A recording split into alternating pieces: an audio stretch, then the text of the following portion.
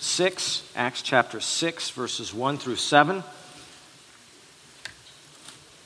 We're continuing in a multi-part series on kind of a strange topic to be preaching on, deacons. I don't know how many of you have been at church and got sermons on deacons before, but we're doing it, and we're going to go through this text. That's the beauty of expository preaching, is you get to preach the whole counsel of God's Word, not just your favorite 5 subjects or whatever, but what it is. And not that I don't like the deacons. I'm not trying to say I don't like the deacons. I'm just saying that it's a little bit offbeat here for some people. Acts chapter 6, we'll start by reading verses 1 through 7. And if you follow along, the Lord will bless you with some wisdom we trust this morning. Now, at this time, while the disciples were increasing in number, a complaint arose on the part of the Hellenistic Jews against the native Hebrews, because their widows were being overlooked in the daily serving of food. So the 12 summoned the congregation of the disciples and said, "It is not desirable for us to neglect the word of God in order to serve tables. Therefore, brethren, select from among you 7 men of good reputation, full of the Spirit and of wisdom, whom we may put in charge of this task. But we will devote ourselves to prayer and to the ministry of the word." The statement found approval with the whole congregation, and they chose Stephen, a man full of faith and of the Holy Spirit, and Philip, and Prochorus, and Nicanor, and Timon, Parmenas, and Nicholas, a proselyte from Antioch. And these they brought before the apostles, and after praying, they laid their hands on them. The word of God kept on spreading, and the number of the disciples continued to increase greatly in Jerusalem. And a great many of the priests were becoming obedient to the faith. Now, we started this last time, and we saw that what we were finding here in the church is the emergence of a second tier of leaders.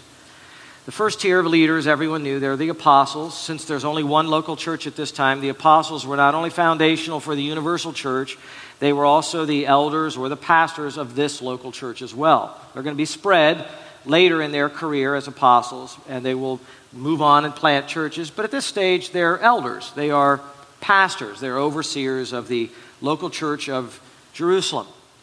And a problem arises, and a second tier, a second level of leaders is necessary. And we kind of see this unfold in the text through the natural divisions that are there. Verse 1 presents the problem, right? Tells us what the problem is. Now, we don't have the problem they have. That's not the point. As you listen to that, hopefully you'll realize that there are other problems that develop. But this was a problem. Their problem developed. That's verse 1. And then next we see the solution. Every problem needs a solution. So that's what the text naturally leads us into in verses 2 through 6. We just barely started that last time. And then the third is the result. The result. And we want to look at that because I think that ties in as well. Let's just review a little bit about the problem from verse 1. Remember what the context of the problem was. The saints were increasing in number. Church growth. It was growing rapidly. This problem happens right in the middle of rapid growth. That's not hard to understand. Churches that grow quickly and not able maybe to cover all the problems that they have. This church was growing not just quickly, it was growing enormously, maybe even exponentially. And so this problem arose there. You'll note that the passage begins and ends with the note of church growth. It talks about disciples, mathetes, the followers of Jesus, increasing. In the midst of this, there was a minority group, the Hellenists, who spoke. They were Jews, but they spoke Greek. They were from the surrounding area. They'd come back to the area around Israel. They were a minority. Some scholars say maybe 10% of the population, maybe 20% of the population. But they were being overlooked. Their widows were being overlooked in the daily rations. The doling out of these rations were important to these needy people, and they were being overlooked. So from their side, a complaint arose from the minority group, the Hellenists, to the majority group here, the Hebrews, those that were Jews but spoke Hebrew.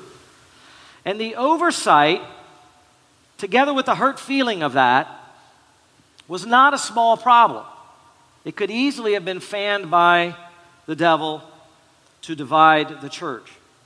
So when the news somehow made its way to the ears of the apostles, they believed the complaint was legitimate. Whoever was informing them was giving them good information, and they saw through that line of communication that this indeed was a problem that could not just be dealt with in a quick kind of way. They were the pastors of the local church, and so they said the best way to do this is bring the whole church together, have everyone together, and let's deal with this problem and let's get it solved. And they did it immediately, and I think there's a lot of wisdom to that. And that led us last time to number 2, and that's the solution, and we started it. Look at verse 2 there again, where the solution starts. It says, "So the 12 summoned the congregation of the disciples," that's the church, the congregation of the disciples, "and said, 'It is not desirable for us to neglect the word of God in order to serve tables.'" They knew where this was going. They knew what the people would expect, that we're going to want you to solve this personally and directly. And they understood that this would be expected of them as leaders, but they realized that that would not be a good solution to the problem. So they kind of curtailed that from the beginning. The 12 is clearly a reference to the 12 apostles.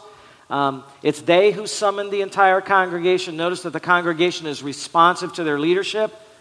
They said that the solution to the problem could not involve their time to serve the tables. Not that there's anything wrong with serving the tables, but to do that they would need to neglect to some degree their broader and more important ministry of getting the Word of God out, to preach and teach the Word of God. They said, look, that's not what the Lord Jesus called us to do. He didn't lay his hands on us to take care of widows. He laid his hands on us and then charged us, said, "You will be my witnesses in Jerusalem and Judea and Samaria and to the ends of the earth," and this is what we have to do. This is our calling. We've already seen that the apostles were busy doing this, having been handpicked by Christ. They were his spokespersons. They understood the gravity of that job. They understood it was the priority. They understood how enormous it was. They understood the eternal implications of that. They had a solemn responsibility, and they took that very seriously. And elders and pastors today, they're not apostles, they're not prophets, but they have a calling from God too, to study the Word of God, to teach the Word of God, to preach the Word of God, and that weighs heavily on every pastor who loves God and loves His Word. It weighs even more heavily on those that are called full-time to abandon every occupation in this world and to give their heart entirely to the promotion of the Word of God in their local congregation and beyond that as well. And so this is a serious issue, really, and it weighed on their hearts. It weighs on my heart to a degree that our leadership structure is properly functioning in this church so that the elders can do what the elders know how to do and let other men do what they can probably do better anyways and keep the elders and the pastors on their calling. So we come today to kind of the solution proper in verse 3. Would you look at it? There's a lot of wisdom here. "Therefore, brethren, select from among you 7 men of good reputation, full of the Spirit and of wisdom, whom we may put in charge of this task." Verse 4, "But we will devote ourselves to prayer and to the ministry of the word." That's the solution. There it is. That's what they called for. The apostles, the shepherds of the people, they're going to stick to the ministry of the word and prayer. So other qualified men, other recognized men must now step up and they must remedy this problem. Truly, there's a wealth of wisdom from God in this text for how to run a church properly, a lot of wisdom that is in here. I think we can glean some of that wisdom here. I'd like us to do that today by looking at some of the observations of what they did, what they didn't do, thinking about their solution, pulling out some wisdom for a congregation like ours and using that as well. So I'm going to use these observations. We're going to take them one at a time and we're going to kind of talk through them. Observation number 1, if you want to write these down, this will help you. Observation number 1, the solution to the problem was initiated by the pastors. It's the pastors who initiated the solution. The pastors are the apostles here. They were the leaders of the congregation, and we see them leading diligently. We see the congregation following their leadership. The apostles did not ask the congregation to come up with a solution. Now, I say that. We have a lot of different backgrounds of churches people have come from, and there are a lot of churches out there that have something called congregational rule. And they don't mean by that congregational participation. They mean by that decisions are made by a majority, whatever that majority happens to be. It could be a simple majority. It could be a supermajority. But they vote, and the voting by the congregation is where the authority lies. It's called, in church history, we just call it congregational rule. There are different forms of it. but it's congregational rule as opposed to elder rule. Congregations that have congregational rules still have elders, but the elders have to implement what the congregation votes for. I actually have been a pastor in a Congregationalist church, and I did enjoy my year and a half there as an associate pastor. And it was in Los Angeles. It was a very good and dedicated church, some blessed people. But they voted on everything. And when I mean everything, I mean everything. Everything that came up, it needed a vote. They were a smaller church. They would vote, and then the pastor and the deacons would implement whatever the greater will of the people were. That form of church government, however well-intentioned, is backwards. God wants his chosen leaders leading. Too many churches, I'm afraid, have become a little too American in the way they look at leadership and government. They want to, just like we vote people in or out in politics, right? We want to vote them in and out in the church as well. And they bring that American voter mentality into the congregation, and they think, what better way than to just have a vote about it? Probably some of you think that way. Well, I can't think of a faster way for the less informed, the less mature, the less connected, the less wise to lead the way and outnumber the more informed, the more mature, and the wiser than letting all of the congregants vote on important issues. I'm reminded of a movie that I saw. Many of you have seen it too, Chariots of Fire. I kind of like that movie because I like athletic things. I like when it's a Christian movie and someone stands up for their faith. There's one scene in the movie where they're walking out of church and this younger man is complaining about some Christian teaching. And there's an older man walking with him, and he says to him, the kingdom of God is not a democracy. And I said, that's exactly right. We in church are not part of a democracy. We're part of a kingdom. We are actually in the spiritual form of the kingdom now, the church, and we're going to see the full-blown manifestation of that kingdom. A kingdom is run by a king, and then a king chooses who he wants to be running the affairs of whatever area that it is, and he tells the rest of the people, you follow them because I told you to do that. That's what the church is. The church is part of a kingdom. There's a big difference between congregational involvement in solving a problem, which we do see here, than congregational rule or congregational leadership. The issue is not if the congregation should be part of a solution, but whether or not Jesus invested his authority in the majority vote in a congregation. And to that, I think the scriptures are pretty clear. If you go to scripture and let the obvious statements of scripture inform your theology, and that's the best way to do that, is form your opinion about something from the actual statements of scripture, not from what's in the white spaces or what is kind of deduced from that, then you will find verses like Hebrews chapter 13, verse 17, that says, obey your leaders and submit to them, for they keep watch over your souls. It's very clear. It's a church context. It's talking about the church leaders, the pastors. In 1 Peter 5, when Peter is exhorting the pastors, he tells them basically to take charge, but to do it gently. He says, I exhort the elders among you, shepherd the flock of God. That means that you're leading the flock of God and feeding the flock of God. And then he says, exercising oversight over them. You have to lead diligently and you have to exercise oversight. Going back to that passage in Hebrews 13, it talks to the congregation and says, obey your leaders so that it's joyful for your leaders and it's not hard for your leaders to lead you. Don't be a hard people to lead.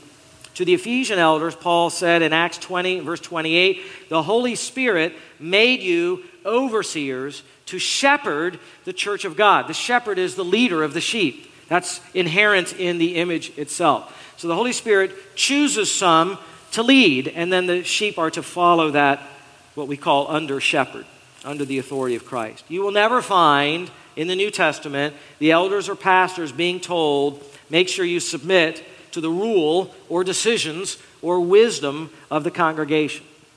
What you find in places like Titus chapter 1, verse 5, Acts chapter 14, verse 23, and other locations, is elders being appointed by other leaders in every church.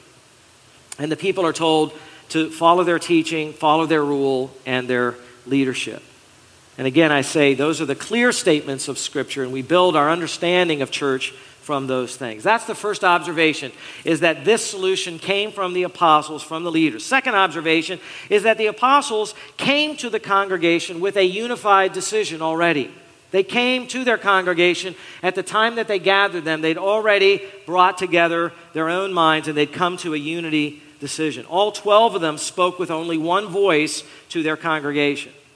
Now, what happened behind closed doors?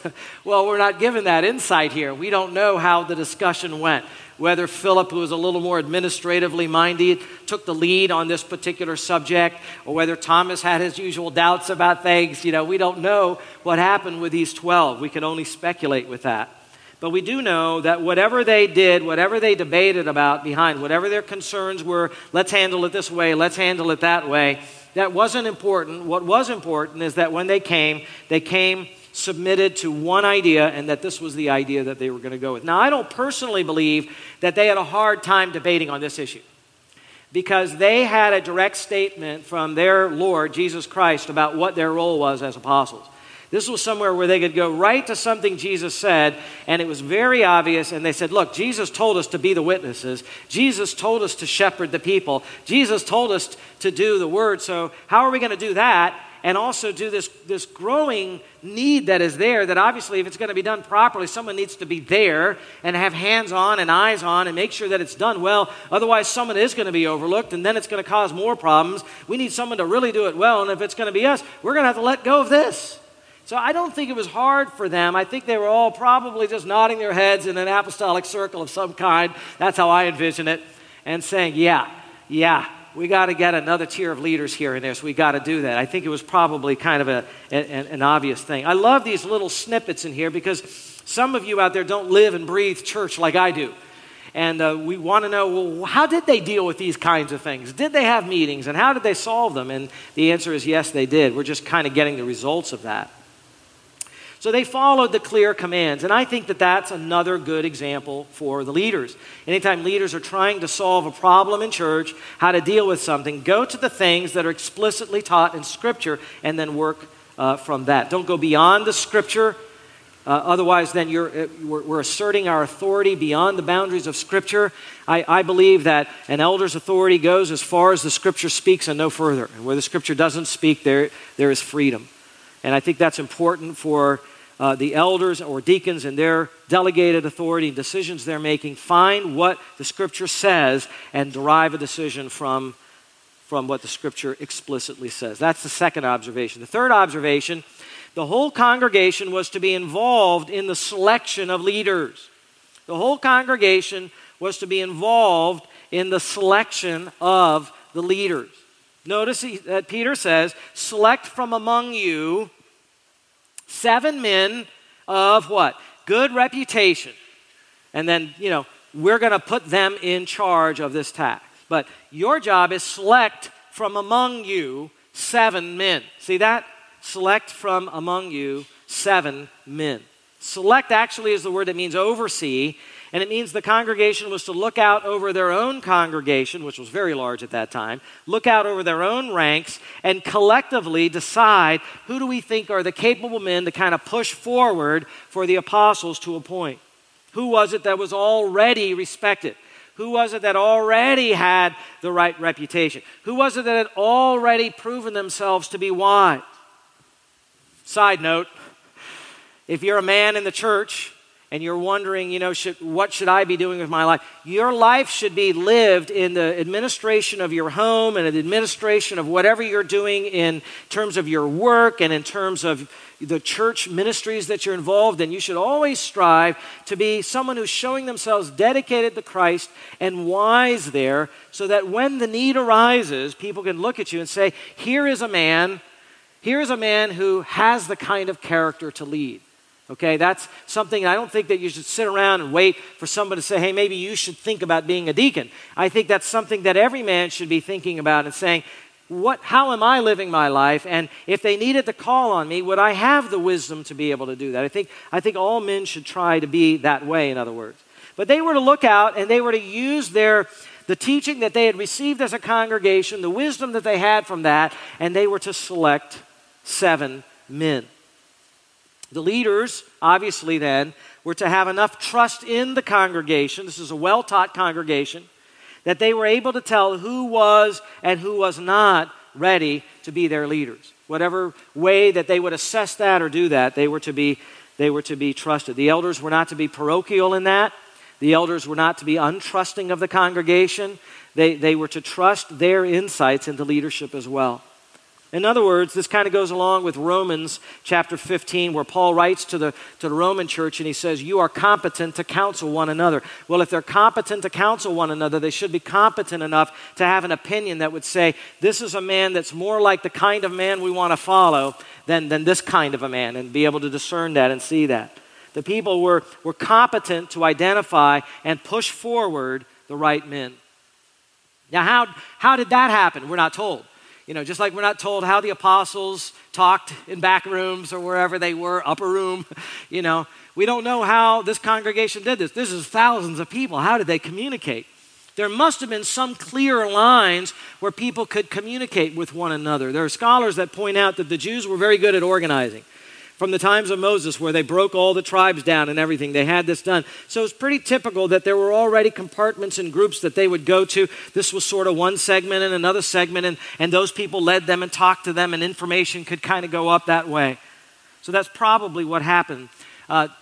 Alexander Strauch has written a book called The New Testament Deacon. It's a great book. We use it in the training of our deacons here. I don't agree with everything that he has in the book, but it's a great attempt to look at what the New Testament says about a deacon, and it doesn't say a whole lot, by the way, and to try to extract from it what deacons are supposed to be like. He writes this: exactly how the congregation in Jerusalem selected 7 of its men is not recorded.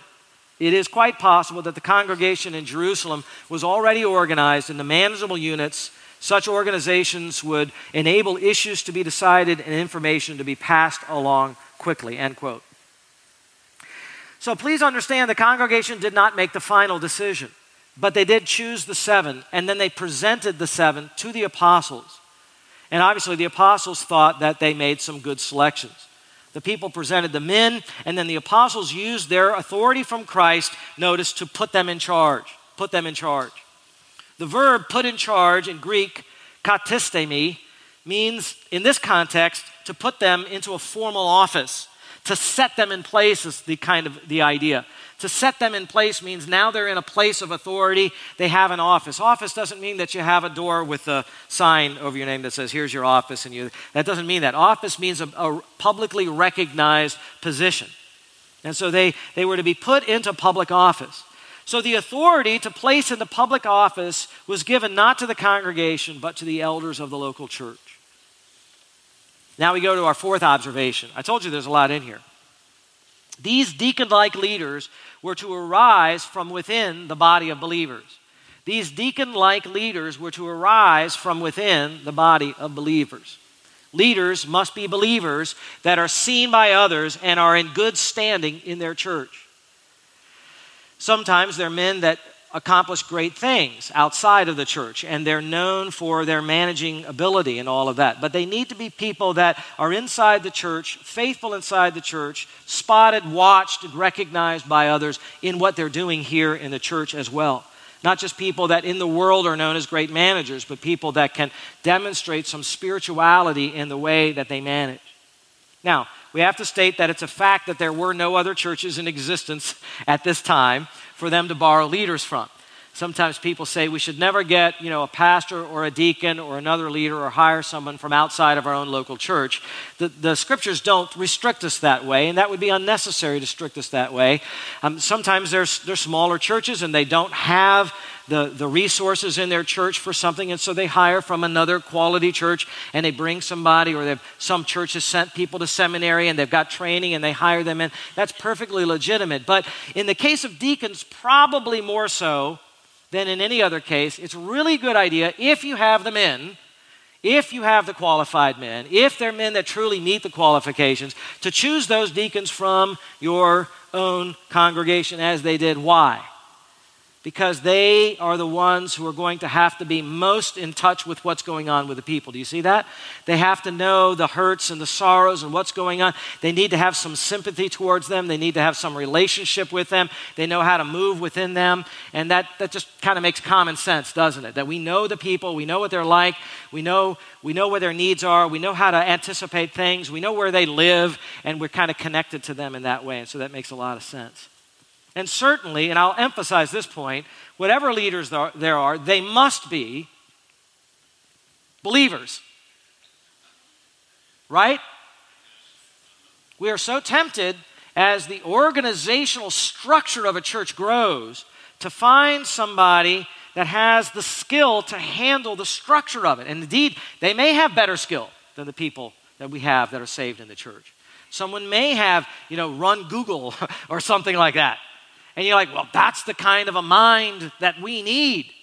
But there's a problem with that, obviously. If they're not a believer, this isn't just about efficiency. If you have to choose between efficiency and spirituality, you will always, 10 times out of 10, choose what? Spirituality.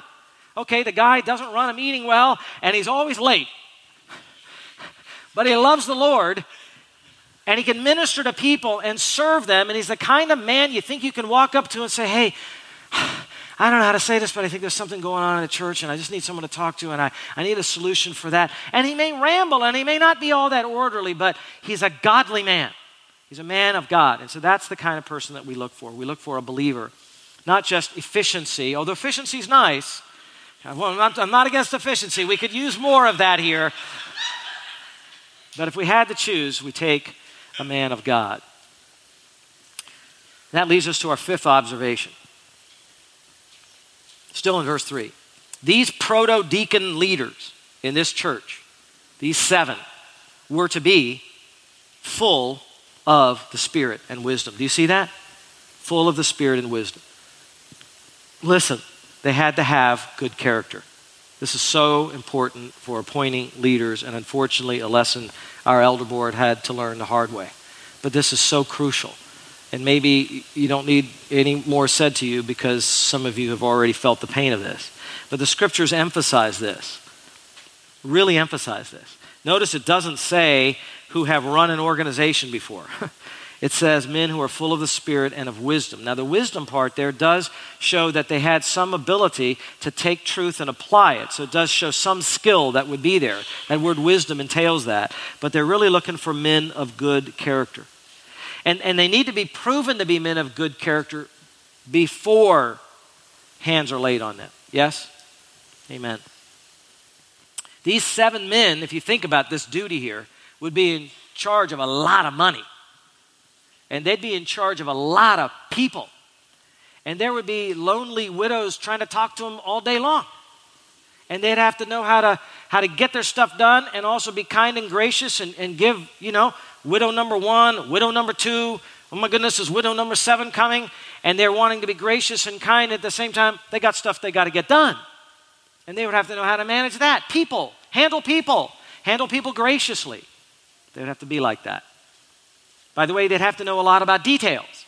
Because if you mess up on the details, someone's going to be overlooked, yes? Well, we got those people in this line and this in line, but where's Sister so-and-so? I haven't seen. Has anyone seen? Where's the records? Who's been down to that? How's the communication going? That implies there would have to be some skill that is there. Do you know how many churches suffer because funds are not handled correctly?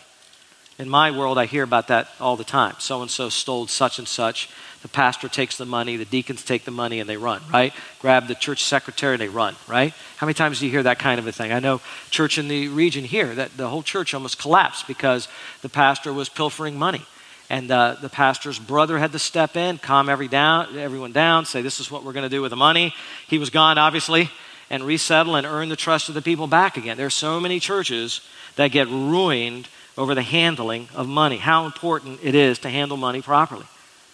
Money was going to be given to them. Lots of money. It was essential. They never pilfer it. Some scoundrels these days, they take a little bit. They say, well, I just borrowed it. I was going to put it back. The Lord's money should never be used that way, right? This is the Lord's money. It all has to be above reproach. It's false teachers who swim in cash and then gloat about all they own. Not true men of God. They also needed wisdom. Why wisdom? Well, we touched on it already. Because wisdom is to know how to deal with people, to know how to deal with situations, to know how properly to solve a problem and not solve it in a way that will create another problem. You know what wisdom is? If you could define wisdom, what is it? It's applied biblical knowledge. It's taking knowledge of the Bible and applying it in the right way, in the right proportions, at the right times. A lot of people have biblical wisdom. They have their doctrine straight. They know what's heresy and they know what's right and orthodox. But when it comes to the decisions in their parenting, where it comes to the decisions in how they relate to other people, they don't exercise wisdom. They overblow one thing and undersee something else. They don't know the right proportions. So men that are wise, that we think are wise, that we go to for our problem, that we seek out, because in your mind you have your own understanding of what a truly wise man is. Not a wise guy, but a truly wise man. What is he like? You have these attributes. He's going to listen. He's going to be able to understand what you're talking about. He's not going to give a quick solution where he didn't understand something. He's not going to overreact, right? He's going to have the right balance. He's going to bring this in and this in. And that's what you're looking for in wisdom. Deacons that are like that. They need to know their people. They need to know their times in which they live. They need to know their culture in which they function and minister. 1 Chronicles chapter 12 and verse 32 talks about the sons of Issachar and gives them this compliment. It says they were men who understood the times. Now, some people wish that they lived in other times. I kind of do, actually. I like the medieval stuff. I wish I could ride a horse and have all that stuff there and the sword, and pull that out. I think that would be really cool, but I don't live then, I live now. We need to understand our times. What's going on in our times? What's it like out there? Like I said, some people are solid in their doctrine, but they wrongly apply doctrine to their lives. These men should not lead in Christ's church. Sixth observation. I cannot see the clock back there, by the way. I have no idea what time it is right now. The clock died. Hang on. Oh, I got time. All right. My dentist just texted me. Okay. That's going to throw me off. Sixth observation. They are to know their task. They are to know their task. It says that the apostles wanted to appoint them to this task. Notice that? Task is the term actually kreia, which means need. We're going to appoint them to this need, and it means to fulfilling the need, thus the translation task. The task to fulfill the need. People need to know what their ministry description is. That's something we can do better in this church. I think we could do considerably better to make sure we know. So many people have worn so many hats through the years and had to do things that they're not necessarily good at and all of that. And we would do better to keep working as a deacon board and as an elder board, and other people might help us with that to make sure we have good descriptions. But these seven knew exactly what they were supposed to do. The ministry was assigned to them. Here are the Hellenist widows, and they're being overlooked in the daily doling out of the cash and the food and whatever it is that they needed. They need to be cared for. So now they know their task. They know the boundaries of their assignment. They know what they're supposed to do. Everyone else would know whether or not they're doing their task as well, right? And it would be easy for everyone to have those clear lines. Churches that are older and more established and they've had a greater number of leaders and pastoral staff over a longer period of time, which we have not had, are able to write all of these kinds of things out, and they're able to help the church in that regard. We haven't had the blessing of having multiple pastoral staff, and so this is an area we're lagging in, and I think we could improve in that. But it's an observation that when people are appointed, they know what they're supposed to do. Have you ever had a job, and you went into work, and you're excited about the new job, and you get in there, and you're getting told divergent things about what you're supposed to do? And you go and do one thing and you're pretty happy because you did it well, and you get yelled at from another manager that you weren't doing this, and you're like, I didn't know I was supposed to do that. Tell me what I'm supposed to do up front. Or they tell you you're supposed to do that, then you get started with that, and they're like, hey, what are you doing in there? That causes confusion, it causes hurt, it's inefficient, and it can cause interpersonal problems as well. So there needs to be a line clear. What are we supposed to do and not supposed to do? Just so you know, the elder board and the deacon board are working on that right now. We're working on, these are elder-like issues that elders should take. These are deacon-like issues that deacons are to take and be trusted to take, and to try to separate that, because sometimes they're like this, and they need to be a little bit more like this. Some issues require both boards to be involved in them, because even here, you see the apostles get involved, they point, but then they back out, and then what would be the deacons would take over. Do you see that? And they run things like that. If there was another issue that needed some kind of elder guidance, it might come back up and the elders might decide, but then it was to be handled by the deacons that are there. All right, I got time for a seventh observation.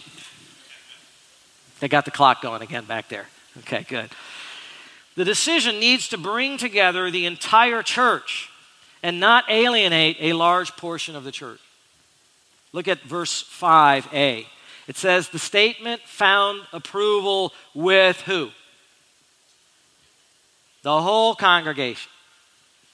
Not just the Hellenists or the Hebrews, you see? The whole congregation. And they chose. Found approval does not mean that the congregation voted. It just means that it was clear in some manner that the solution was readily received by the whole congregation without objection. Please see that because the entire church was brought together, this potentially divisive issue ended up being an issue where unity actually was expressed. Going out of this meeting, they may have even had tighter unity. So here you had something that, from a church leader's perspective, you might say, oh, bummer, we have a problem. And I wish we didn't have this problem. But the way the Holy Spirit works problems sometimes is he brings people together, they rally around the problem, and coming out of the problem, they actually express more unity than before, and that's indeed what happened here. The Hebrew believers now were standing shoulder to shoulder with the Hellenist believers to make sure that their widows received the same care that their own widows had. With this wise joint decision, the complaint from one quadrant of the church quieted down and unity was confirmed. It appears, nobody was overlooked from here on out. No one was treated as a lesser sister or brother. All members of the church had the same care for each other. Isn't that what Paul writes in the passage on the church being the body of Christ, 1 Corinthians 12? You know that passage, right? The church is many members, but what? One body, right? And in that passage, he says, all the members are to have the same care for one another. That's really what you're seeing in Acts chapter 6. They're learning how to do that. We're learning how to have the same care. There's always going to be difficulties with that. It's not simple and easy. Everyone doesn't come in thinking about other people all the time. It takes work. Love takes some thought and some work and some trial and error. But they learned how to do that here, and we can learn how to do that in our church as well. That was short. I'm going with another observation. Eighth, choose leaders who have something to do with the problem. Choose leaders who have something to do with the problem. These 7 that were chosen were all 7, Hellenistic Jews. Not one of them was a Hebrew Jew.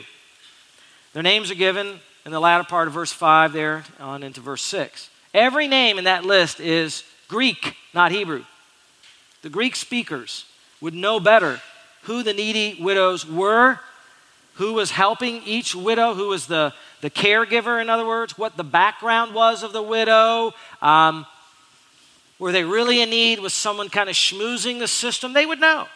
They would be trusted, too, to sympathize with the weaknesses of these widows most like them. Dr. MacArthur writes, since the Hellenistics felt slighted, the church decided to appoint 7 from among them to rectify the situation. A split was thus avoided, and again, Satan's attack was thwarted. End quote. If we utilize this wisdom, I think it'll benefit us more. People who are concerned with solving a problem. And beware, by the way, if you come up to one of the pastors to me and say, you know what's wrong with this church, pastor?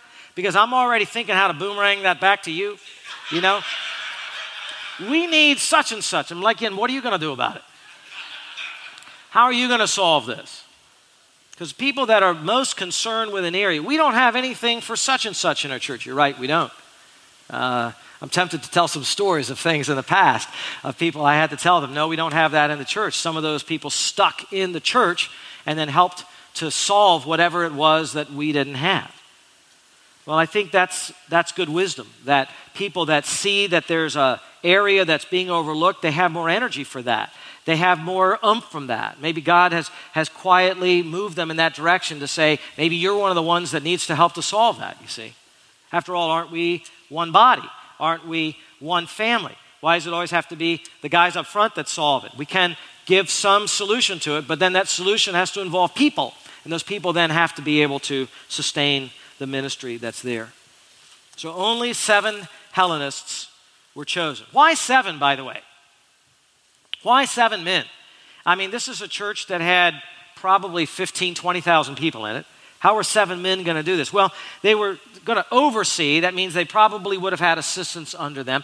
Deacons can have assistants. Deacons can have people that are learning ministry from them, that they're pouring a little bit of their time into them, helping them to learn the ropes of ministry, helping them to see the kinds of conundrums and problems and things like that. They should really have people that they're beginning to see that, hey, here's some guys that we could have come along and they could learn ministry and then eventually maybe their names kind of arise as people that are put forward to be, hey, here's someone that could be a deacon candidate. That can happen there. But why 7 men? It's not so that we would follow this as a commanded pattern. I think some people will read too much into a kind of historical narrative here and say, well, we should only have 7 deacons and never any more than 7 deacons. And if one guy dies, we need to immediately fill it, that kind of thing. But the number 7 is not given so that it's a pattern that we follow the number 7. The number 7 in Scripture, I think when it's used, if it has a meaning, and I think many scholars believe it does have a meaning, it has the meaning of fullness or completion. That is, 7 is the fullness. You find the 7 bowls in Revelation and the 7 trumpets. This is the full pouring out of God's wrath is the idea. The 7 churches in Revelation is a splattering of the churches, but it means to represent the whole of the church, the universal church. So it kind of has that idea that they gave this solution a full solution. They didn't give it just a little nod. They gave enough leaders to make sure that the solution was really taken care of. Now, who were these men? We're only going to begin to get started with this. We won't get into all of this, but who were these men? Well, the names are supplied, thankfully, right there in verse 5. First, Stephen, a man full of faith and of the Holy Spirit. Stephen is listed first. Why? Because Stephen becomes, in the narrative, to follow the most dominant person. In fact, if you go on and read the end of chapter 6 and into chapter 7, he becomes the focal point. He actually becomes the first Christian martyr. He becomes the first Christian, the first follower of Jesus to have his life taken from him because he refused to compromise and he stood for the name Jesus. He is killed for his Christian faith. And that's going to break out there at the end of chapter 7 into chapter 8 when we read about Saul, who becomes the Apostle Paul. And he is described as a man full of faith and full of the Holy Spirit. Full of comes from the verb plerao in Greek, and it means to be permeated by the characteristic that follows. Full of the Spirit means he's characterized by the Spirit of Jesus. When you look at this man, what you think of is there is a man who lives his life with the priorities and the Spirit of Jesus Christ inside of him. He's full of the Spirit. In Acts 13:52, it says the disciples there were continually filled with joy and with the Holy Spirit. That's that same verb, plerao. It talks about a continual fullness that was in their lives. They were always full of joy and full of the Holy Spirit. In Acts 11:24, it says of Barnabas that he was a good man and full of the Holy Spirit. Plerao, that word full of, doesn't mean an immediate pouring in. We've heard about Peter who was filled with the Spirit suddenly, and the apostles that were filled with the Spirit suddenly, and they would speak prophetically. That's a different verb that's used in Greek there. That's pimplemi. But here, plerao has to do with something that's continuous. Peter could be filled and then not filled, and then he'd be filled again and not filled, depending on when he needed to speak. That was sort of his empowerment to be able to speak the Word of God. But here is something that has more to do, not with speaking, but has more to do with character. It has more to do with the permeation of Christ-like character in the person's life. When you're full of the Spirit, people know you to be full of the Spirit, not just for one moment while you're standing in front of the church and speaking, but they can see about your life that that's how you live your life. You're about Jesus Christ. You're full of the Spirit. It means to be permeated. It means to be influenced by, characterized by, moved along by. Not the spirit of the world, not the spirit of jealousy, not the spirit of covetousness, but the Spirit of God.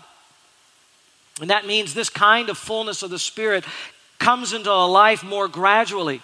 It comes in degrees as one yields to Jesus Christ more and listens to the teaching and makes decisions about his or her life and says, I want to be known more as a person of Jesus, a disciple of Jesus. I want it to be more than just things that I know in my head. I want to be known how I live this way. Unlike special fillings to empower people, they want all the time to be full of the Spirit. This is the same verb that is used in Ephesians 5:18 where it commands all believers, be full of the Holy Spirit. Actually, the way that command is there, it means being full of the Holy Spirit. In other words, it's a passive command, which is a weird thing. When you have a passive command, it means let something happen to you. Let it go ahead and happen to you. Let the Spirit take over more of your life. Let the Spirit control more of your thinking and your decisions. Quit resisting the Holy Spirit and give in and let him take over. Well, Stephen was a man like that. He was full of the Spirit. The Spirit had come to him. Yes, the Spirit is inside every believer, but with Stephen, the Spirit had overtaken him, had overtaken the way he lives. He wasn't resistant. He wasn't trying to live his life for him and give religion only its little due. He said, I want to be known as a follower of Christ, and he was. What a great example for us. Instead of thinking of this filling like you fill your gas tank, it's all filled good, I'm on my way, or you fill a cup of coffee, think of it more slowly permeating your life and saying, Lord Jesus, take over more of my life. That's what this man of God did, and evidently for the congregation, it wasn't too difficult to choose him. The fact that his name is at the head of the list speaks even more of the character of this unique man. He was full of wisdom. Stephen was also full of faith, and I'll close with this. All believers have faith, do they not? Do you have faith in the Lord Jesus Christ? Did you know that faith in and of itself is a measure of confidence? It says that faith is the assurance of things hoped for, the conviction of things not yet seen. When you know you have faith, you have a degree of confidence that God is working in your life and that the Bible is true and his promises are true, correct? That faith itself has put in you confidence, but there are some people that are full of faith. I have faith. There's some people I've talked to, and after talking with them, I said, now that's a guy or a gal, sometimes it's a woman full of faith. You could just tell they're full of faith. Let's go do such and such. Well, wait a minute, slow down, sister. We might get in trouble there. And you're like, no. It's like Joshua and Caleb. Let's take the land. Who cares if they're giants there? They're full of faith. That's Stephen. You will see him charge into the preaching that he did in his own synagogue, and he's going to be dragged in front of the Sanhedrin, and he's even going to convict them of their sin standing in front of them, and they're not going to tolerate him, and they're going to pull stones out, and they're going to stone him to death. But it did not shake his faith. Boy, do we need people like this. If you are someone strong in faith, you need to persevere, because oftentimes the people around you will discourage your faith. They'll say, that's reckless. We can't do that yet. But we need people that are full of faith. Romans chapter 12 and verse 3 says that God has allotted to each believer a measure of faith. God gives to some more. In 1 Corinthians chapter 12 and verse 9, it speaks of the gift, the spiritual gift of faith. Some that have that gift of faith urge the church on. Think of more things that you can do. Make sure you're obedient. Stephen was that kind of man. We'll pick up next week with Philip. I don't want to shortchange him. But we'll get to Philip second on the list and the rest of these godly men next time. Let's go ahead and close in prayer, and we'll go to our celebration of the Lord's Supper.